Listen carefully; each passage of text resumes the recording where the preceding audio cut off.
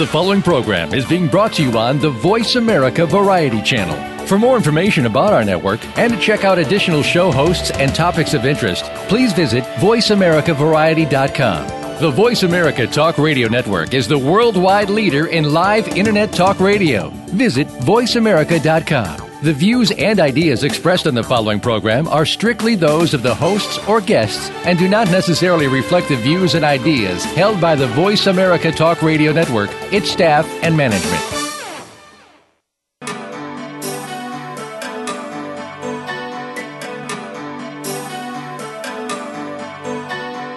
Welcome to Dr. Carol's Couch with your host, Dr. Carol Lieberman. All comments, views, and opinions are solely those of Dr. Lieberman, her guests, and callers. Now it's time to have a seat on Dr. Carol's Couch. Here's your host, Dr. Carol Lieberman. And welcome to today's edition of Dr. Carol's Couch. I'm your psychiatrist host, Dr. Carol Lieberman. Today we're going to be talking about domestic violence from the Super Bowl to O.J. Simpson. Now, it's interesting, and of course, and Valentine's Day soon after. And I'll tell you how all these things fit together. For years, there has been a statistic or a general concept that has been repeated by numerous people, therapists, researchers, and so on, that have indicated that the day of the Super Bowl is the day when there is the most domestic violence, the most reports of domestic violence, the most people coming to the emergency room.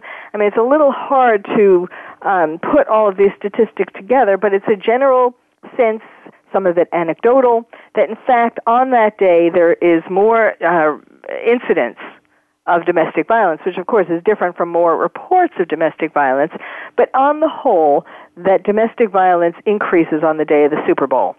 I happen to totally agree with that. I have been saying that for years, and if it makes sense, as I'll explain. But when I was doing research for the show today, I see that there apparently this has become a controversy. And I think that there are political reasons why it's a controversy and why people don't want to acknowledge that, indeed, the Super Bowl is associated with more domestic violence. And it's not just the Super Bowl. You know, I was reading about how in England, I mean, there have been other statistics that on days of, even when it's a game that isn't as famous and powerful as the Super Bowl, that there are, even on a lower scale, a more local scale, there are in fact anecdotal and statistical reports that domestic violence increases when there are stakes. And the higher the stakes, the more the domestic violence.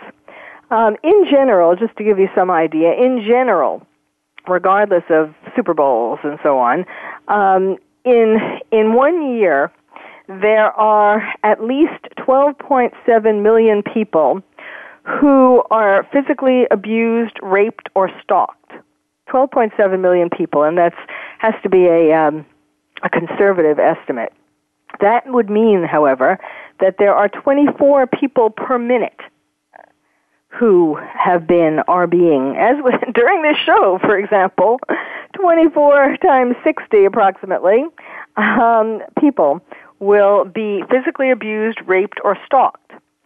And these statistics are not getting any lower. The situation is getting worse as the world is getting crazier and there is more violence and so on in the world as a whole. This Super Bowl, just to go back to the political reasons for why people are questioning this statistic or this phenomenon, this concept that more people suffer domestic violence than on any other day. Of course, one of the biggest groups of people who don't want to believe that is the NFL. I mean, it's kind of a no-brainer. They don't want, not only do they not want their Super Bowl or their games to be associated in people's minds with domestic violence, but in recent years they have had very glaring examples of domestic violence within their ranks. So that, of course, recalls to mind all of these different people, athletes, who are in if not in the Super Bowl, certainly in the NFL, who have been accused and who have been shown on videotape to be perpetrating acts of domestic violence. And then, of course, it's the whole gender dispute. Many men in general who are in love with sports and in love with the Super Bowl in particular, don't want to believe that would be a day when there would be increased domestic violence. Now, I watched the Super Bowl this year. I'm not really, I have to admit, I'm not really that interested in it. But I was at a party and we watched the Super Bowl, and no one, at least during the party, no one was violent to my knowledge. But I actually on the way there, I had been listening to KNX, and I heard a sports announcer talk about how Peyton Manning, this is going to be his last year, or he had physical problems, and it's amazing that he was in the Super Bowl, and how this is he's going to be going into retirement. And so the announcer was talking about how he was rooting for the Denver Broncos because of Peyton Manning and, having him go out in this blaze of glory. So that kind of got me rooting for somebody. Otherwise, I had no particular interest in either team. But in any case, what was interesting, I did see, the ads on the whole were rather lackluster this year. There's usually such a big deal about Super Bowl ads. I don't know where the creativity was this year, but there was really nothing that stood out and nothing that was particularly creative in my mind, except for this one ad by a campaign called No More. And it was an ad about domestic violence. And it was a text. It showed the video was watching people write a text. I'm sure most of you saw this. But for those of you who didn't, since this is international, it was a text, and it was one person writing about asking how's the party, and the person, her friend, these two women, and the friend, because they were pictures of the two women, and the friend answered her and said, "There's plenty of game left. Are you sure you can't make it?" And then the first woman said, "I don't think so." And then it goes on to say that Jake, who's obviously her boyfriend or her husband, is in one of those moods, and he wouldn't want me to go out. So, it was obvious that what this was about was domestic violence, a woman being scared to go to a party that her husband, of her friend, because her husband or her boyfriend wouldn't be happy with that. And in any case, it seemed it ends with ... So it ends with you and music that seems like doom is coming. And so it leads you to believe that either he has hit her just then, or he will be hitting her, or doing worse soon. And it was very effective. And then, of course, it said text a certain number, to get help.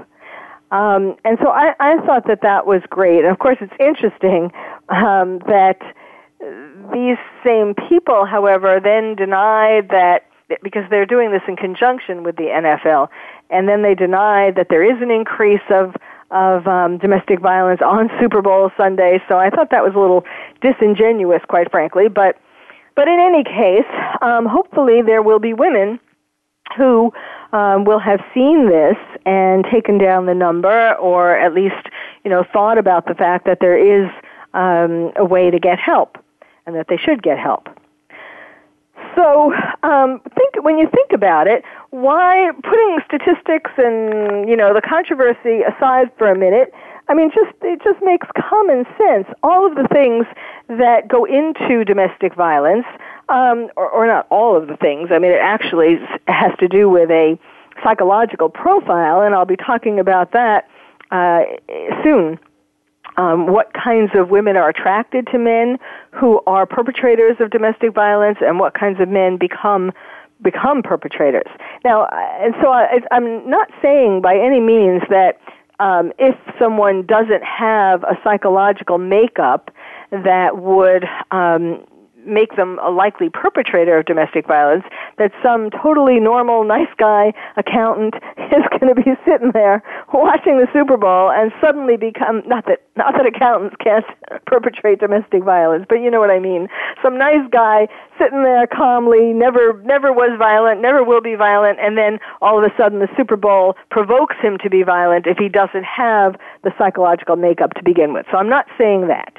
But I am saying that if someone is vulnerable, if they do have a predisposition, or if they do have certain things going on in their life that would make them vulnerable to this, that some of the factors of the Super Bowl can push them over the edge. Like, for example, the fact that alcohol usually flows during the Super Bowl. And sometimes by the end, if it goes on longer than the people have counted on, than the hosts have counted on, and there isn't enough food to go down with the alcohol. Usually there's more alcohol than food. And so then that makes the impact of the alcohol, the effects, worse, stronger. And alcohol is a trigger for someone who, has the makeup to become violent. Also, the Super Bowl can get, and this year, for example, after a while, towards the end, it did get boring. I mean, okay, I'm not the greatest person to comment on that because I was kind of bored to begin with. But even for sports enthusiasts, so obviously, pretty much from the beginning, soon after the beginning, it was pretty obvious that the Denver Broncos had such a lead that the Carolina Panthers wouldn't be able to catch up. So that got a little boring. Then people get very stoked, of course, for the Super Bowl. They identify, they're rooting for one team or the other. They identify with that team, maybe because they come from that place or they like a particular player on that team or whatever it is. They are rooting usually for one team or the other. And then when people make bets on a team, that makes the stakes literally higher. So if their team is not winning, it makes them all the more angry. And then even sometimes when the team that a person wants wins, when it's over, there's still all that adrenaline, all that excitement, all that, and even if they win, it's already gathered. All of that testosterone brought that to the surface, and it can even if the person's team wins, it can still result in domestic violence. But especially, of course, if the person loses, because then they're angry. So it just, you don't have to be a psychiatrist or a statistician or a researcher to figure this out. And I'll bet you that many of you listening right now have seen, hopefully not in your own life, but have seen occasions of this, maybe friends or relatives or afterwards a friend of yours tells you about it.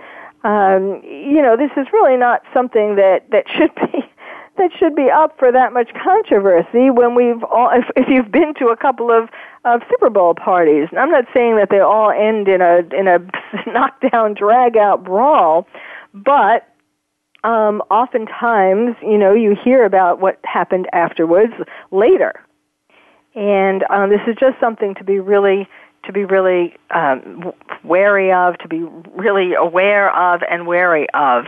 And if you host a Super Bowl party in the future, or even not just the Super Bowl, if you host a party of a sports watching party, some of these same issues are still true, just at a lower level. And so you do need to make sure that you don't overdo it with the alcohol, and that the women keep their cell phones on them. And keep a distance from their man if they see them getting too excited, or they know, or too angry. So it's just something to kind of keep in mind. And when you're the one person that this is happening to, it's 100% for you. Well, we're going to talk now about about what kinds of men. I've been saying it's not every guy who sits there calmly and, watches a Super Bowl. He's not going to turn into a perpetrator of domestic violence unless he has a certain psychological makeup. And in my book, Bad Boys, Why We Love Them, How to Live With Them, and When to Leave Them, I talk about 12 different types of bad boys. And one of the types is the Prince of Darkness.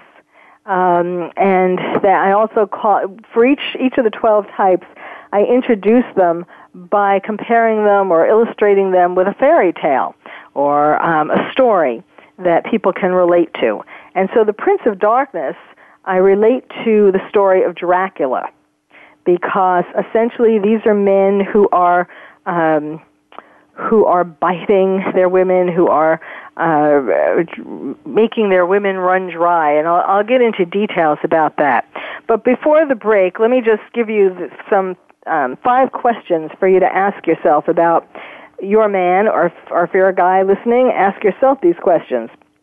He mesmerizes you with a whirlwind courtship and instant devotion. That's the first warning sign. He's irrationally jealous and may stalk you to see if you're cheating. He's passionately possessive and wants you to be constantly available. He enthralls and overpowers you with his sexual charisma. His volatile emotions may erupt into verbal, physical, or sexual abuse. And of course, that's the point. This type of bad boy is the type who becomes verbally, physically, or sexually abusive, and especially physically or sexually. In other words, I have a Mr. Power Mad also as one of the types of bad boys, but he does not go as far as the Prince of Darkness, who is actually abusive. So one of the examples of the Prince of Darkness, sort of a classic example, and ironically, on television these days, in a new television show about him called American Crime Story. It's on FX, and it's the O.J. Simpson story. And he is the poster boy for the Prince of Darkness type, since that was what happened when he killed Nicole. And I will be talking about that too, the show, and O.J., and how he exemplifies the Prince of Darkness. But first I want to talk more about the psychological makeup, and we will do that when we come back. You're listening to Dr. Carol's Couch, and I'm your psychiatrist host, Dr. Carol Lieberman.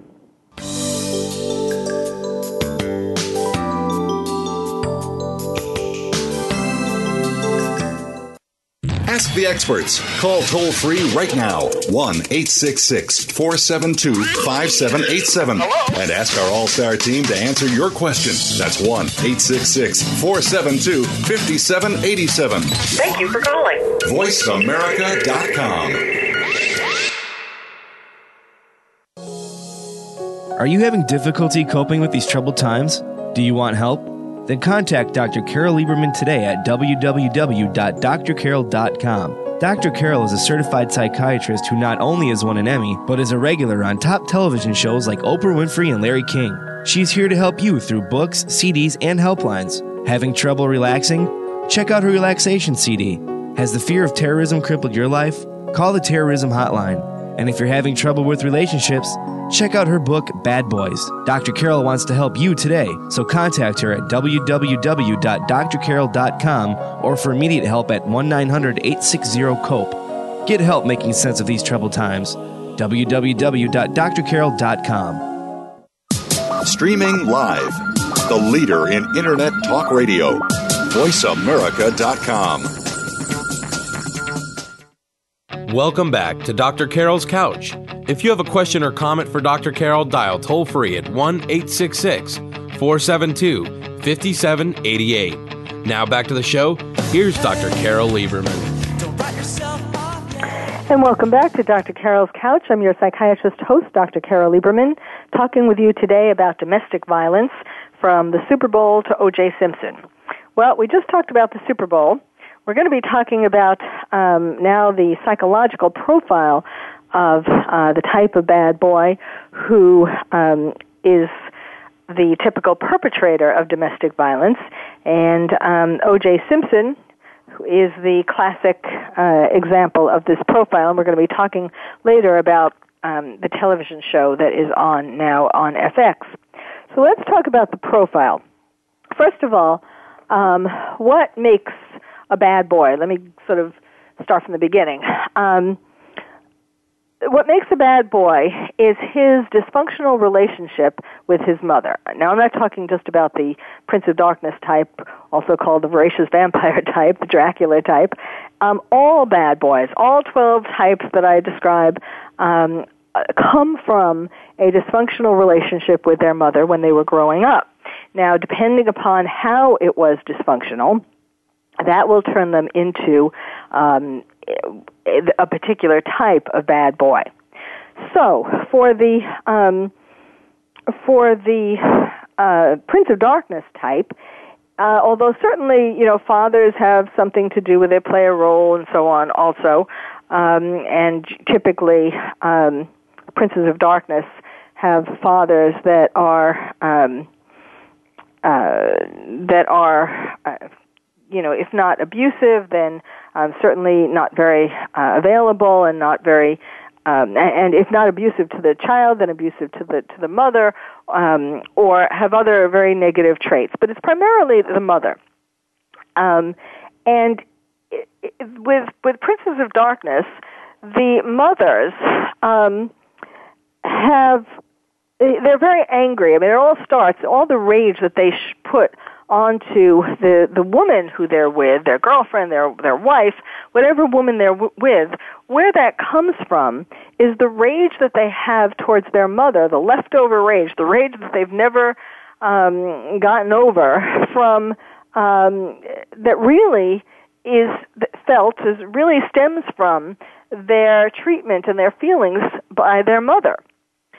So in OJ's, let me read you the paragraph where I describe about OJ's relationship to his mother. Now, yes, we know he loved his mother on one level, kind of like he loved Nicole on one level, but he was also enraged at her, especially at the end when he thought that she was going to leave him. I mean, they were separated, but when he realized that she meant it, that she was never coming back, that was what precipitated her murder. So this is what I wrote about O.J. in the Prince of Darkness chapter. O.J. Simpson's mother testified at his double murder trial that as a baby, he was literally replaced at her breast by a child who was born very soon after he was, and developed such a serious vitamin deficiency that his bones were deformed for years and continued to cause him pain throughout his adult life. One look at the horrific photos of his ex-wife Nicole's battered face reveals how violent his jealousy of the sibling who stole his life-giving milk from him and his rage at the mother whose neglect wounded him to the bone must be. So in other words, O.J.'s mother had a baby so close to O.J. that in order to breastfeed the sibling after O.J., she had to rip O.J. from her breast too soon. And that was not only, tangible did that wound O.J., but of course, metaphorically, I mean, what it meant, what the significance of it was not just that he got less milk and that caused physical problems, but he got less closeness, he got her attention less, he got her love less, he felt as if he was ripped away, that all of a sudden this woman, his mother, abandoned him. And that's what it all comes down to. When men feel that the woman that they're with is going to abandon them, that's when their rage comes out. Now, let's look at, it doesn't have to, obviously for Princes of Darkness, not all of them have been ripped from their mother's tit too soon, but there are certainly lots of other ways that they can feel their mother's abandonment. For example, little boys who are given up for adoption or put in foster care, or just by neglecting him, abandoning him either physically not being there for the boy, or favoring another child, or emotionally not being there for him. There are lots of ways that little boys can feel abandoned by their mothers. So, what are some of the signs of a Prince of Darkness? Well, as I was mentioning in the warning signs that I mentioned that come from my quiz, actually, so that you can tell which kind of bad boy you're with. But let's look at this in a little more depth. First of all, his telltale traits, one of them is he comes on very strong at the start of your relationship and seduces his way into your life. So these are men who come in like a whirlwind. Their courtship is like a whirlwind. And they make the woman feel as though she is the most beautiful, most desirable woman in the world, and he cannot control himself. That's how she drives him crazy with how much passion he feels for her. And so when women have low self-esteem, or are feeling as though have maybe been just dumped by another guy, or are in need of this feeling. I mean, who isn't in need of a feeling that you are the most spectacular, desirable, crazy-making, woman who drives men insane? But now the women who are more likely, I said I was going to tell you which women are more likely to be attracted to a Prince of Darkness. These are women who have felt neglected by their fathers. It's always, the first loves in a child's life. For a man, it's a little boy, it's for his mother, and for a little girl, it's for her father. And so her dysfunctional relationship with her father is what drives her towards each of these different 12 types of bad boys. And so for the Prince of Darkness type, it is a father who has been very neglectful of her. And it is often a father who has been abusive towards her, physically abusive, sexually abusive, emotionally abusive, of course. But so she unconsciously is drawn towards a Prince of Darkness because even though, of course, what girl wants to repeat the trauma of being abused, but at the same time, it is an unconscious attraction because it feels familiar. This idea of driving a man crazy, a man, being driven crazy, being passionate and excited and so on. It's a situation that makes the little girl or the woman now feel, she recognizes it as familiar and she wants to change it so that the story comes up with a happier ending. So then not only does he seduce her with this whirlwind courtship, but he's irrationally jealous. Now, that too, if you look at a woman who's been neglected by her father, who's been perhaps abused by her father, or the man, the father figure in her life, and here comes a man who is jealous of you. At first it feels, that, he must really love me so much that I can't even talk to another guy without him being worried that I'm going to be attracted to this other guy. He must see me as being just so overwhelmingly beautiful that any guy who talks to me or looks at me is going to want me as much as he does. Now, of course, these Princes of Darkness pick their victims. They pick women. They know they're drawn, consciously or unconsciously, they're drawn to women who they know will be more likely to be, to fall under their spell and to let them, isolate them. This is another, also another trait is that though he expects the woman and demands that the woman is faithful to him, he can have sex with other women. And he certainly can flirt with other women, and he doesn't feel as though he has to be faithful. Another trait is that he's desperate to own you. So what this means is he isolates you from other people, from your friends. It doesn't have to be guys. He isolates his woman from her friends, from her family,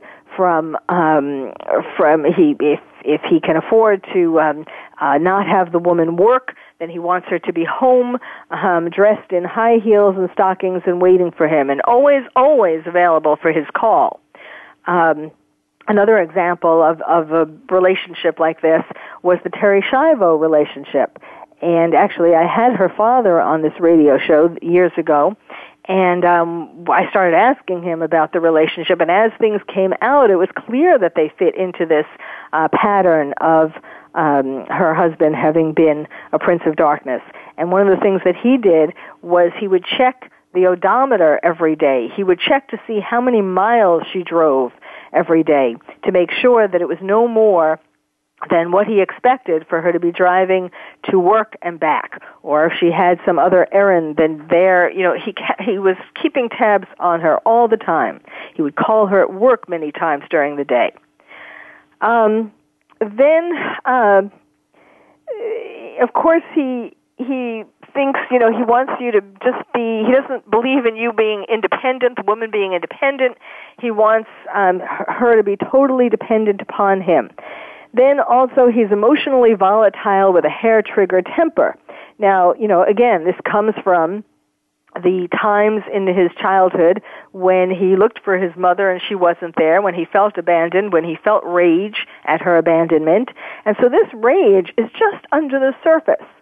And if something happens to trigger that, such as some being cut off in traffic, being the Super Bowl, like we were talking about, alcohol, things that bring up this rage that is just bubbling under the surface, that's when he becomes physically abusive. And we're talking, as you all know, we're not talking just a little, it varies according to men, but it always escalates. And of course you know that it can go and has gone in unfortunately many cases all the way to murder. Of course, like the Nicole case. The Prince of Darkness is often self-damaging impulsively. For example, reckless driving or using drugs. Then he has a strong sexual charisma, which of course is enticing at first to the woman. It's exciting and wonderful, but it can escalate to actual roughness in bed that goes beyond 50 Shades of Grey and becomes domestic violence. I talked about that when that movie came out, about how it's really dangerous that a lot of men use that movie as a green light to become abusive to their woman, because there's a fine line between doing things that two consenting adults agree to and that the woman really finds pleasurable, and going over that limit for what the man finds pleasurable and actually is domestic violence. So, let me tell you about give you some more signs. First of all, when you look at what you should do if you think that the guy that you're with, whether you're a new man that you meet or someone you're married to or anything in between, if any of this is starting to sound a little familiar, then what you need to think about is, of course, the smartest move is not to invite him in to begin with. You shouldn't let him suck your lifeblood and make you weak like a vampire does. In other words, don't let him tell you how to change your life, stop you from working, or stop you from seeing your friends or your family. You need to surround yourself, in fact, with people, coworkers, friends, family, people who are aware of what is going on. Of course, they're going to probably be telling you to get rid of this guy or to call the police or to get a temporary restraining order, and it probably would be good to listen. Any man that has any of these signs should see a psychiatrist. The typical way of handling this is, well, first of all, if you're not married or not in a committed relationship, the sooner that you don't listen to all his begs for forgiveness. That's the cycle. First he's violent. It escalates, and then he's violent, and then he's contrite, and he begs you for forgiveness, and you usually forgive him. Too many women too often forgive the man, even as these episodes of violence escalate. And but then, what you really need to do if you are in a committed relationship or married and you don't want to just get a temporary restraining order and have that be the end of the relationship, then you at the very least need to separate and need to insist that he see a psychiatrist. And I say specifically a psychiatrist, not not a psychologist or a social worker, because a psychiatrist needs to determine whether there could be, in his particular case, any physical component to his explosive temper. For example, there are some seizure disorders that can result in, that can manifest themselves in episodes of violence, and interestingly, research shows that many men who are violent towards women have had a history of a head injury, and of course, that now with this O.J. Television show, there has been the doctor who was profiled in the movie Concussion, who brought the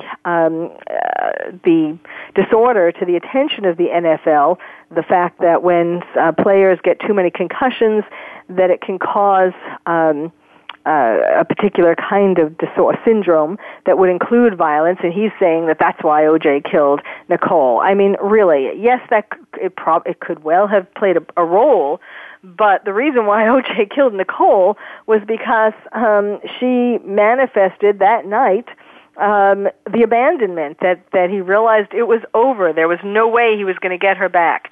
And that was the psychological reason why it happened that particular night. That doesn't, in other words, even though he might have brain injury from getting hit on the head too many times in his football career, that does not explain why on that particular night he killed her.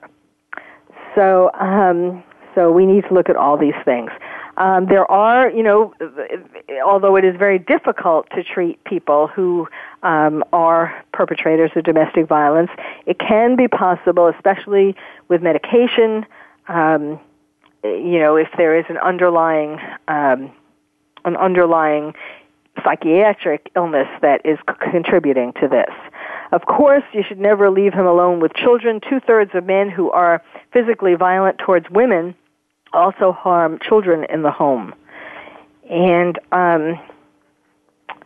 I hear the music that we need to take a break, and when we come back, I will tell you 9 warning signs that you are in grave danger. In other words, stepped up from just the general sense that you may be having by now, that you are in some danger, or someone you know may be in some danger. So stay tuned. We will be right back. You're listening to Dr. Carol's Couch, and I'm your psychiatrist host, Dr. Carol Lieberman.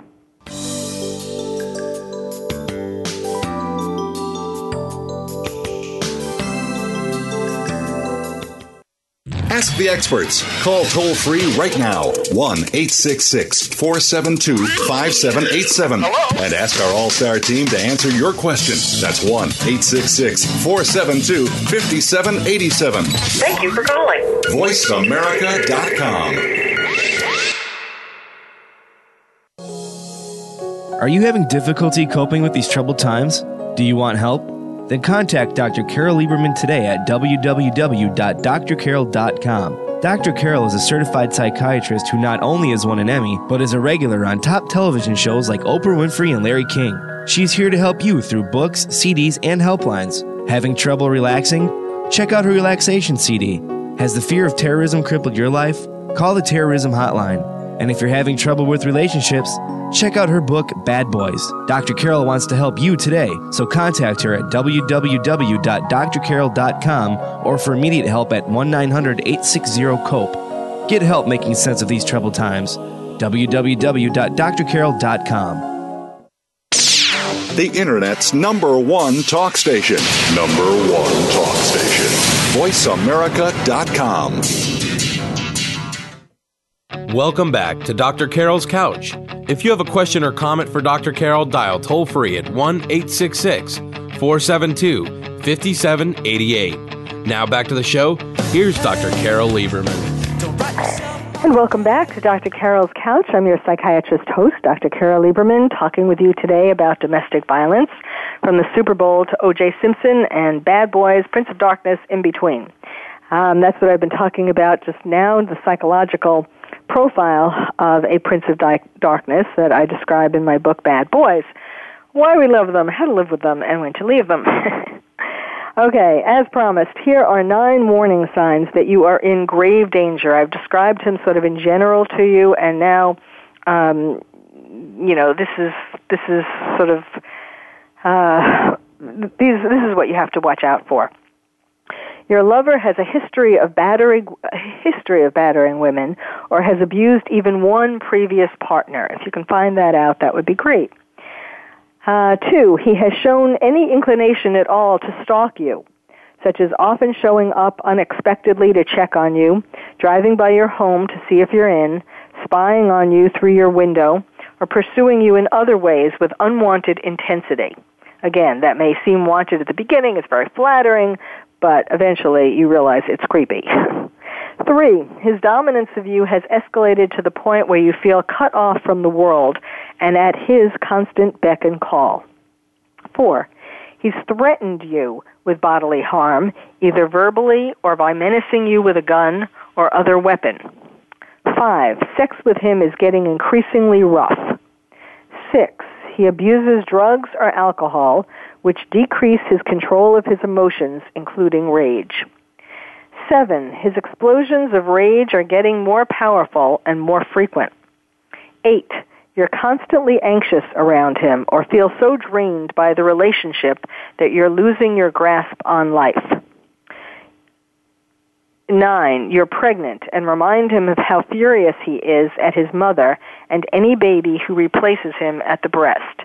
So in other words, when you're pregnant, that reminds him of his mother, a pregnant woman, and the thought of any baby who might replace him. It doesn't have to be literally, but the baby that you would be giving birth to will be replacing him in a sense. Yes, at the breast, if you're going to be breastfeeding, but metaphorically, replacing him with your love and attention. So basically, Princes of Darkness have borderline personality disorder. And that is why abandonment, threatened abandonment, real abandonment, is the trigger. So if you realize that he has a harem also, if you realize that if he has been violent towards you at least once, don't wait for it to escalate, because by then it can be too late. So many women go back, and then, they go back one time too many. Or if he has sexually abused or raped you just once. So you can get a TRO, you can call a hotline, an abuse hotline. I'll give you one number. If you see or hear or suspect someone you know, or of course yourself, is in immediate danger, call 911. But then here's the National Domestic Violence Hotline. It's 1-800-799-SAFE, which is 1-800-799-7233. All right, let me go on now to talk about O.J. and the television show. First of all, it's a very it's a hit series. It's going to be more of a hit. As it continues, it's going to continue to be a hit because it combines glamour with gore, and it claims to reveal secrets. It takes us behind the scenes into supposed conversations amongst the lawyers, amongst O.J. and various people in his life, and so on. And I consider it like Dallas meets Criminal Minds meets Making a Murderer. But I don't know. Will be surprised if by the end of this series that someone doesn't sue the movie makers, the television movie makers, because there are actual conversations. Obviously, before they put this on the air, I'm sure it had to have been gone over many times by many lawyers, they wouldn't take this risk to check that they wouldn't be liable for something. But and it is based upon a book, and I think that's what the television series is counting on, that the book author did do a lot of interviews, Toobin, but the book is different in the sense that there is not as much dialogue. The book didn't have to didn't have as much dialogue as you have to have in a television series. So, for example, I just would expect somebody, some of the people who are portrayed in a less than flattering light, and that includes many people, I would imagine that there would be at least one of them who would sue this show. But in any case, be that as it may, one of the things that bothered me about it, I mean, it was very entertaining. I've watched the first two parts of it already. It was very entertaining, and there is in terms of television ratings and so on, in terms of attracting ratings, it's great. But there were some disturbing things, like, for example, the portrayal of innocent children who happen to be involved peripherally with the O.J. story, like Marcia Clark's sons. It shows, there's a scene at the beginning with Marcia Clark and her sons at breakfast, and she gets the call about the O.J. case, and she runs off, and, the scene, she sort of hurries her kids along, and it makes her look as though, and it may be true, but it makes her look as though she is much more interested in her career ambitions than on taking good care of her children. There's another scene where there's a call with her children, and she rushes the children off, to deal with this O.J. case. And did her sons give permission? Did she give permission for the dialogue? I mean, who did she really say? Tell the writers of the television show that that's what she said and that's what they said? I mean, that seems very unlikely. So there doesn't seem to be enough of a disclaimer on the show in terms of the fact that it makes us believe that this dialogue is true, is the actual dialogue. In any case, that's the problem of the people who created the show to deal with. One of the things I didn't like was at the very beginning, instead of opening with something having to do with O.J. or Nicole or Ron Goldman or something to do with the case, it opens on the Rodney King riot news clips. So right away, that tells you that the agenda of the show, of the TV series, is to present the point of view that because Rodney King suffered a miscarriage of justice because the police never really got what they deserved, that the message is, though, that because that was a miscarriage of justice for Rodney King, that O.J. deserved to be acquitted. Now, I know that they would say, no, it was just to explain why the jury was so willing to acquit him but it took the focus off of domestic violence and put it on racial discrimination. I'm not saying that wasn't an aspect of it. Of course it was.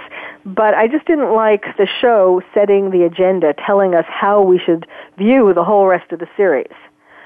The scenes of O.J. Putting a gun to his head, and being in a volatile state where he was sort of on the edge of suicide was really fascinating. Was he going to commit suicide? I think that there were certainly times when it seemed like he would, because it was the famous white Bronco ride. And first, of course, you see him putting a gun to his head in Robert Kardashian's house. which let me stop there because that was a very strange scene. There was a psychiatrist sitting in the house. Robert Shapiro had called a psychiatrist expert witness in because he was concerned he might need to use an insanity defense or a diminished capacity defense. And so he had called a psychiatrist in who had apparently already seen O.J.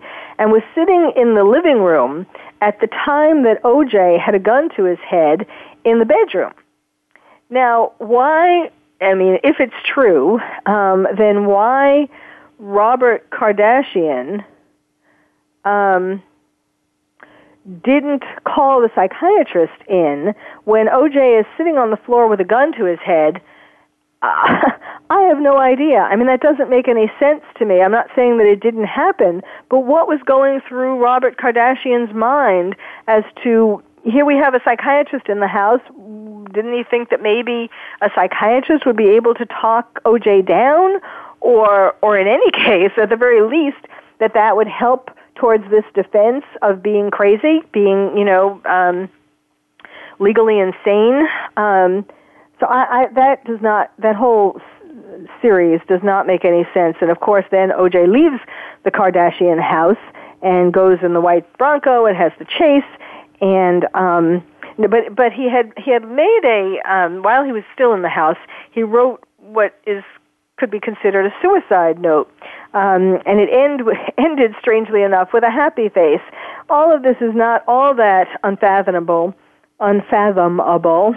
for someone who has a borderline personality disorder, but being vacillating between one extreme and the other.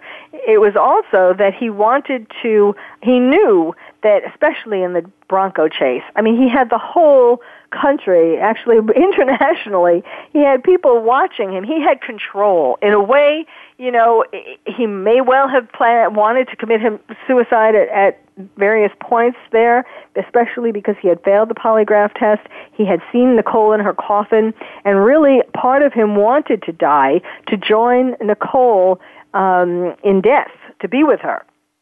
He didn't want to let her abandon him. But then, of course, what he was really enjoying was the fact that he was holding everyone. He had control over everyone. The police weren't going to do more than follow the Bronco slowly because they didn't want to be responsible for him killing himself.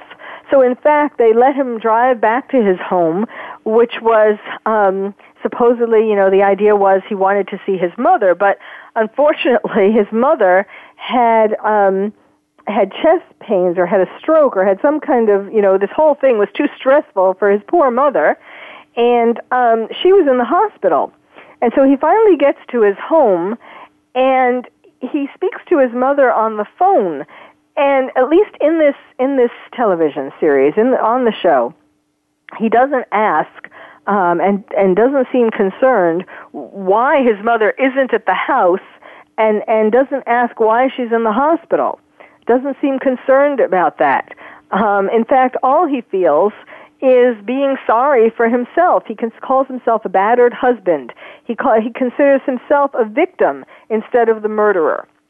And of course, in real life, it's so ironic that O.J. now sits in jail for a much lesser crime, but of course the judge threw the book at him because he could, and because O.J. was convicted or was found to be